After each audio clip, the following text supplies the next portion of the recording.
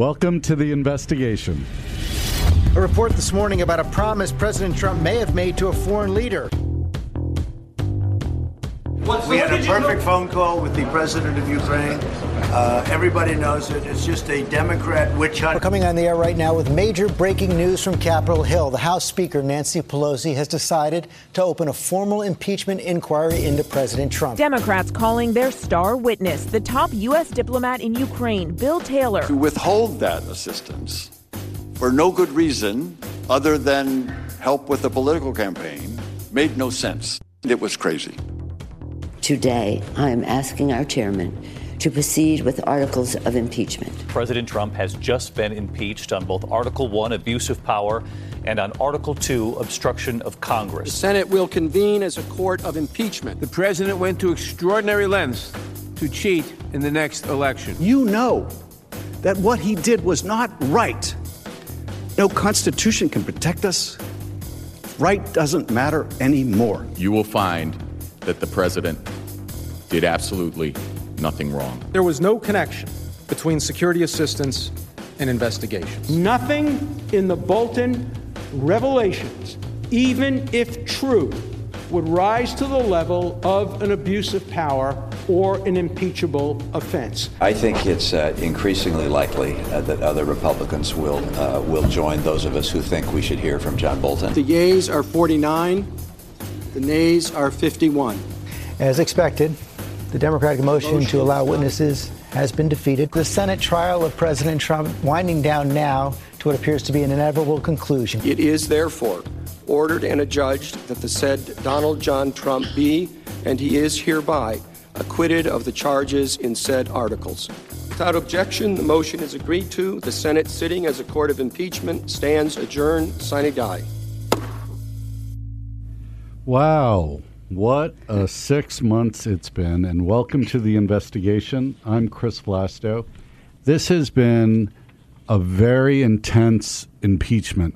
This was compact for 6 months and now culminated by a performance that just occurred in the White House of Donald Trump claiming victory after his acquittal in the Senate. And I'm joined here now for our last episode with John Santucci, the senior editorial producer, and Catherine Falders, the reporter covering the White House and Congress. And really, I think I have to begin with what just happened in the White House of Donald Trump's performance being not conciliatory as Bill Clinton was 20 years ago. We've been going through this now for over 3 years. It was evil, it was corrupt, it was dirty cops. He was far more combative and tough and looking for a fight. If they find that I happen to walk across the street and maybe go against a light or something, let's impeach him. So we'll probably have to do it again because these people have gone stone cold crazy.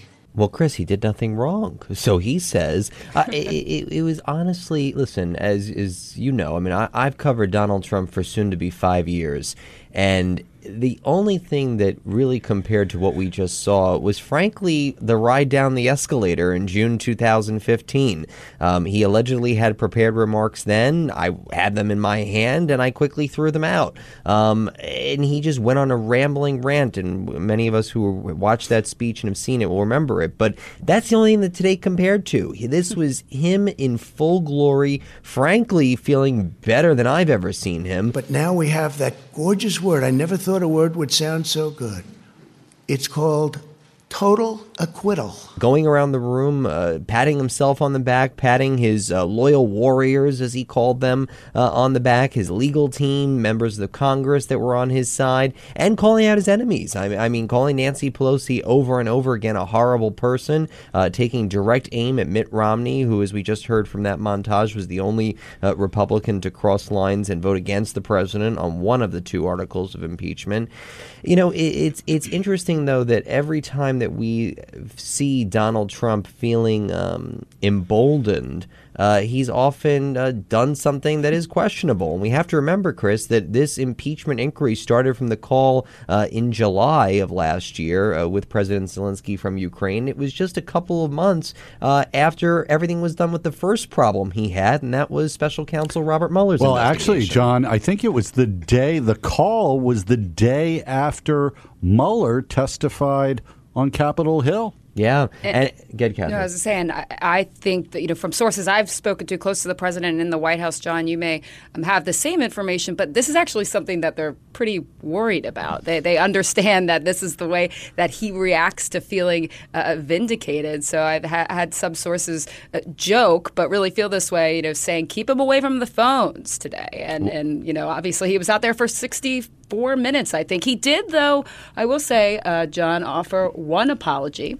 He apologized to his family for, in his words, for having them have to go through a phony, rotten deal. But the other thing to remember here, though, Chris, is that, as we try to turn the page and move on from all of this, Donald Trump's not. We're going to hear about this every day for the next 9 months until the voters go to the polls. Total acquittal, he said, right? Mm-hmm. But don't you think, though, he's behaving, not just this performance today in the White House after the acquittal, but his State of the Union the other night was a guy who is as confident as I've ever seen him.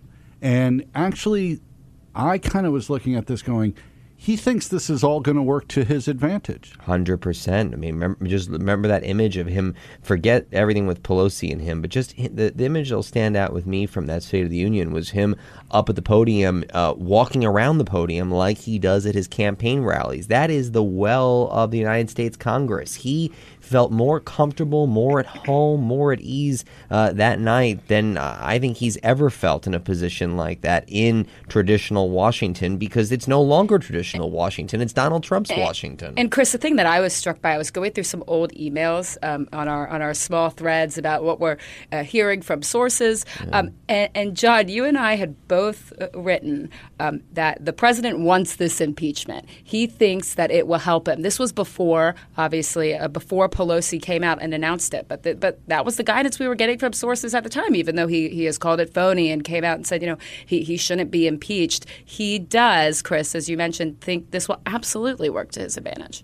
And on top of it, he was given such a gift of the Iowa caucuses as well. Oh, he's had one of the best weeks ever. But again, it'll be curious how this conversation will evolve in the next couple of weeks. What does he do now? Does he turn a page? Does he actually, as he claims, focus on legislation and policies and priorities? Maybe.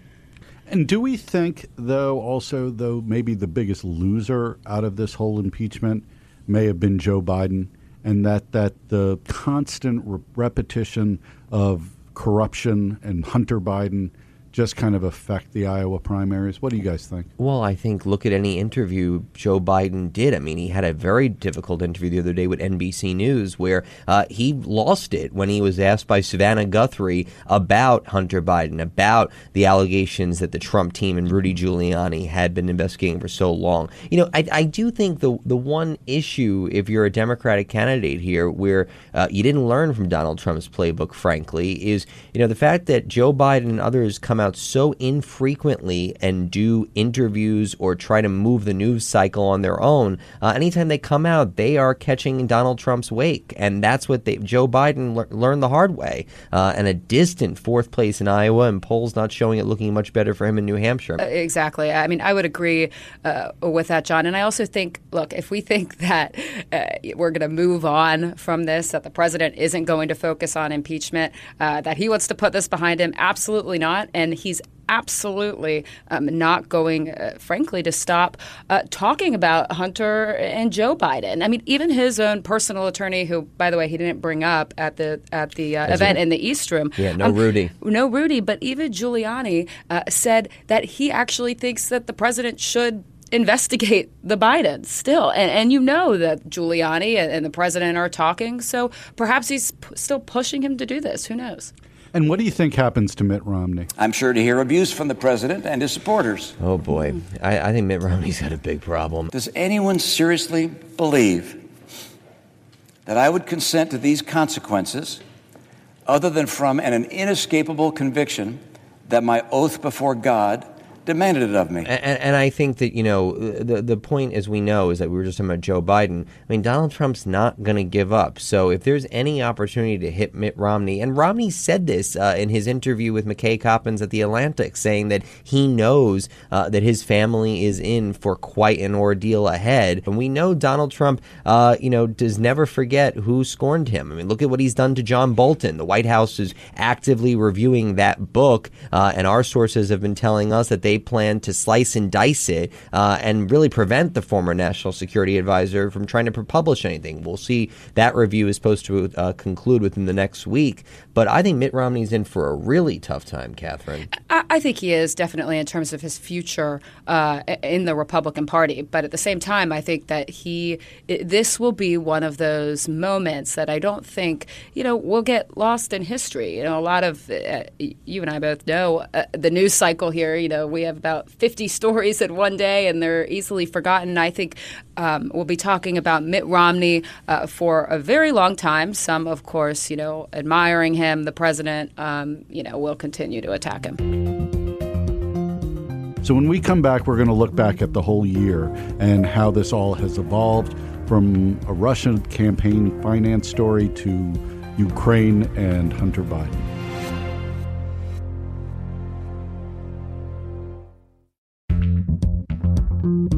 Welcome to The Investigation. I'm Chris Vlasto, Senior Executive Producer here at ABC News. I'm John Santucci, Senior Editorial Producer. And we're also joined by Matt Mosk. And I'm Kira Phillips, and thank you for being here with us. We have brought in John Dowd. He was at the helm of all of President Trump's attorneys. This is one of the greatest frauds this country's ever seen. Former White House special counsel, and as you mentioned, legal advisor to Michael Cohen, Lanny Davis. You're going to hear in personal frontline experiences of memories and incidents and conduct and comments that Donald Trump said over that 10-year time period behind closed door that, to me, when I first heard Michael tell me all this, even as much as I knew about Trump that was negative, was chilling. Joining us today is former White House lawyer Ty Cobb. What do you think of Bob Mueller?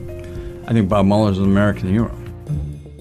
And this week we have John Podesta. We forget sometimes that those hacks were themselves crimes. And those are serious crimes that the Russian government was committing. Roger, if asked, would you testify before this committee? I can't see a circumstance under which my lawyers would allow that. In my keeping with inviting everyone I know from my Clinton days on this podcast, I welcome Jane Sherburne. Just saying no and stonewalling Congress was not something that was in our lexicon. After a brief hiatus this summer after the Mueller report was released, and boy, we are coming back with a vengeance. The story that has broken in the last week has taken Washington by storm. Greg Craig, former special counsel to President Clinton, who led Mr. Clinton's defense during his Senate trial. If you were counseling Rudy, what would be your advice to him? When you're in a hole, I would stop digging. And I first met Asa Hutchinson when he was a congressman from Arkansas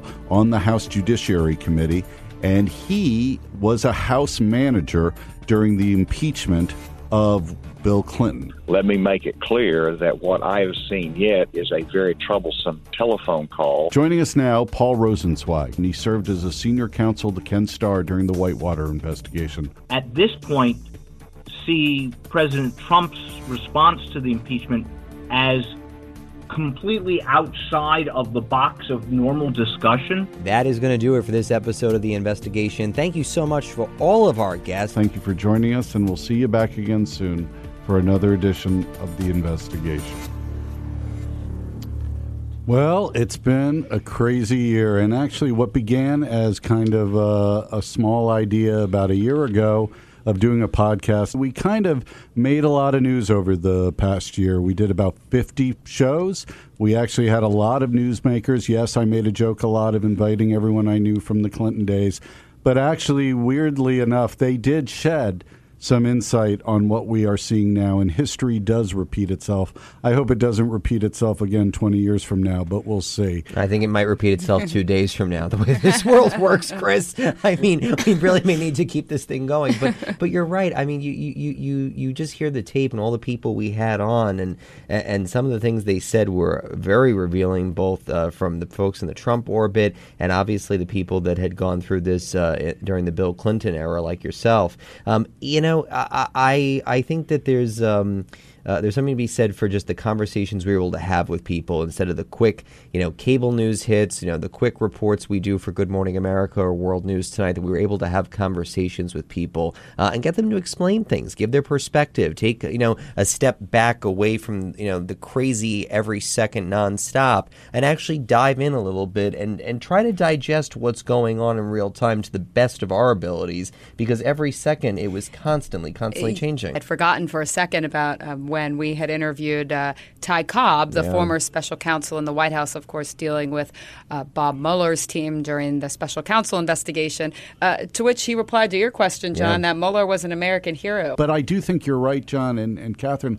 A lot of people felt a little more comfortable. It was less about our questions and far more about their answers. And I've always found that to be kind of you get more out of people that way. Yeah, totally. And I think also the fact of the matter is that, we were going to people that were not the main faces of this, but had a lot of interesting roles in the story throughout different aspects, both the Trump people, but even some of the Clinton people that were not household names, but they were there for the moments that matter. They were able to explain to us, like Barbara Comstock, who had investigated Bill Clinton on the House side, was able to explain to us the process by which this goes, because that was a big thing that the Trump world was making about it. The process was unfair, it was unjust, and the juxtaposition of what was happening during the Bill Clinton world, where they relied, as you well know, Chris, on the Ken Starr report for their investigation, and here in the Trump world, where the House really had to start, as far as impeachment was concerned, from square one, and did it on a very, very, very quick schedule to kind of get this going. Yeah, what was always funny to me is over the last 6 months is when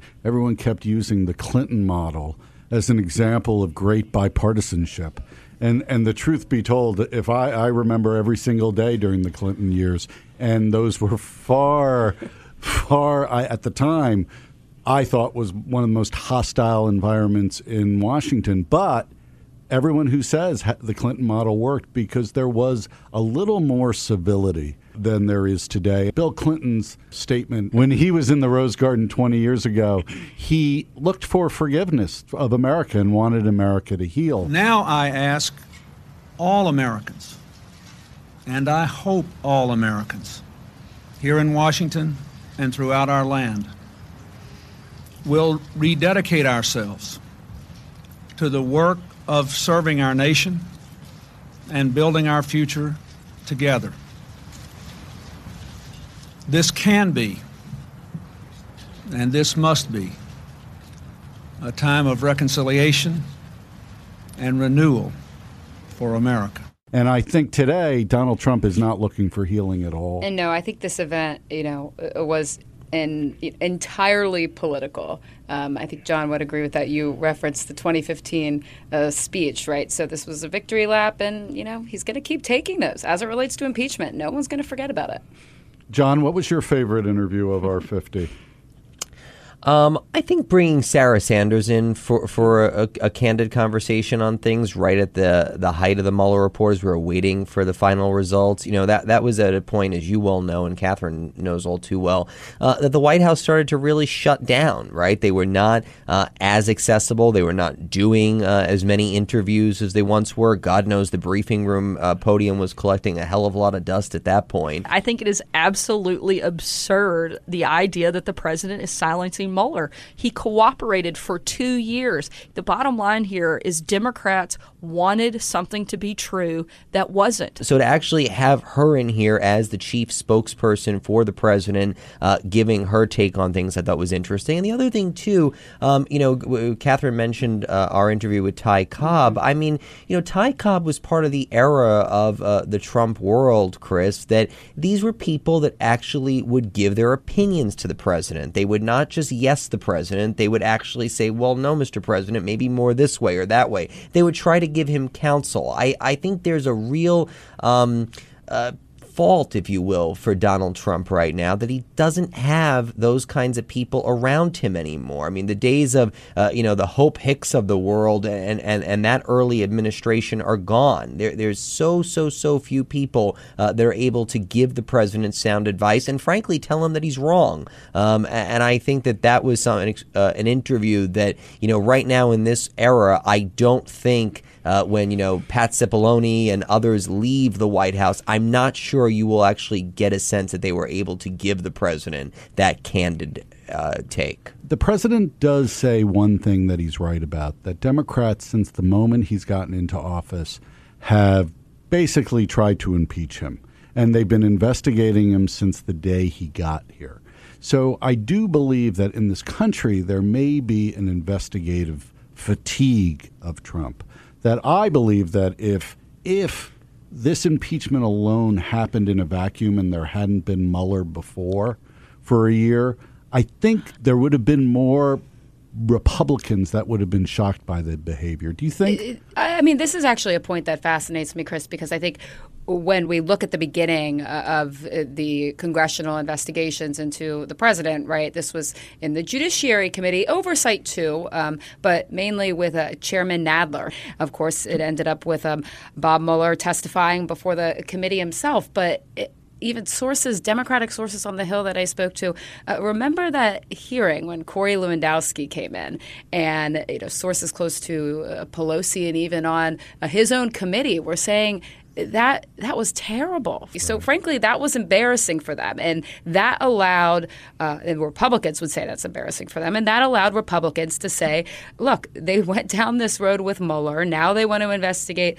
the foreign contacts. And honestly, that's why Chairman Nadler was, frankly, pretty much cut out of the impeachment investigation. But I do think it could have maybe changed some minds of Republicans. Do I think that the result would be different? Would the president still be acquitted? Yes, but maybe more Republicans earlier on might have found the behavior or what they were hearing from witnesses more convincing if from the beginning it didn't look, in their words, as they would say, is an embarrassing process by Chairman Nadler. And I think we just can't forget the power of Donald Trump as the brander-in-chief, right? So he was able to continue this idea of here they go again, right? They couldn't beat me in the election. Okay. They couldn't beat me after Bob Mueller. Okay, well, now here they go again.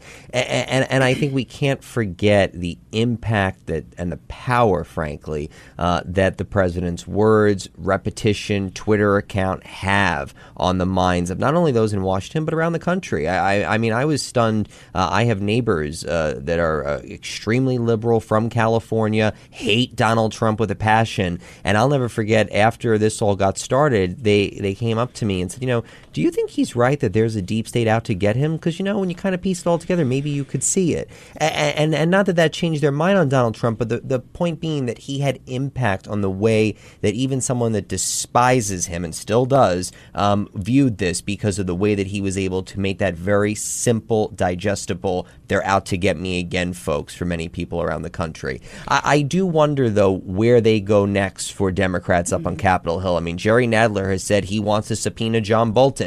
Will he still do that? Do they see a benefit in still going? We're going to have to wait and see. Well, I think that's a perfect way to end, and I want to thank both of you for all your hard work covering this president, and we've got a year more to go. I want to thank you all for joining us. If news warrants, will definitely pop back up on your podcast feed, and with this president, you never know, with a new episode. But in the meantime, do subscribe to our sister podcasts, Start Here and Powerhouse Politics. I'd like to thank our producers, Emily Rachowski, Hallie Fager, Caitlin Fomer, and most importantly, Trevor Hastings, who had to deal with us coming in at the last minute over and over again. Then one last time for John Santucci, Matt Mosk, Catherine Falders, I'm Chris Vlasto. Thank you for listening to The Investigation.